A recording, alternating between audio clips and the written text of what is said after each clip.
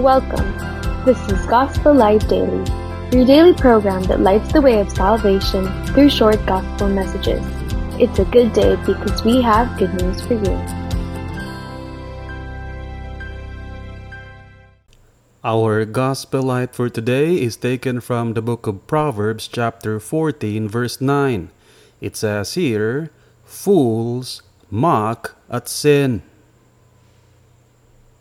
Fools are people who do not take sin seriously. They are not grieved by it, nor are they concerned about the sin in their lives. Sin is a light matter to them. The word sin here could also mean sin offering, that it could be rendered, fools mock at sin offering.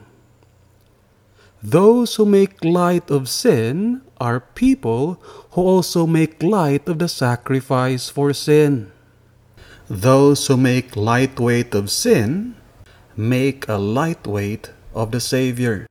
But fools can only make a mockery of sin for so long.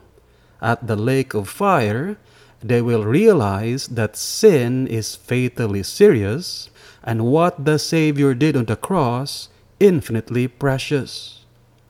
Repent, my friend, take sin seriously, and the Savior earnestly.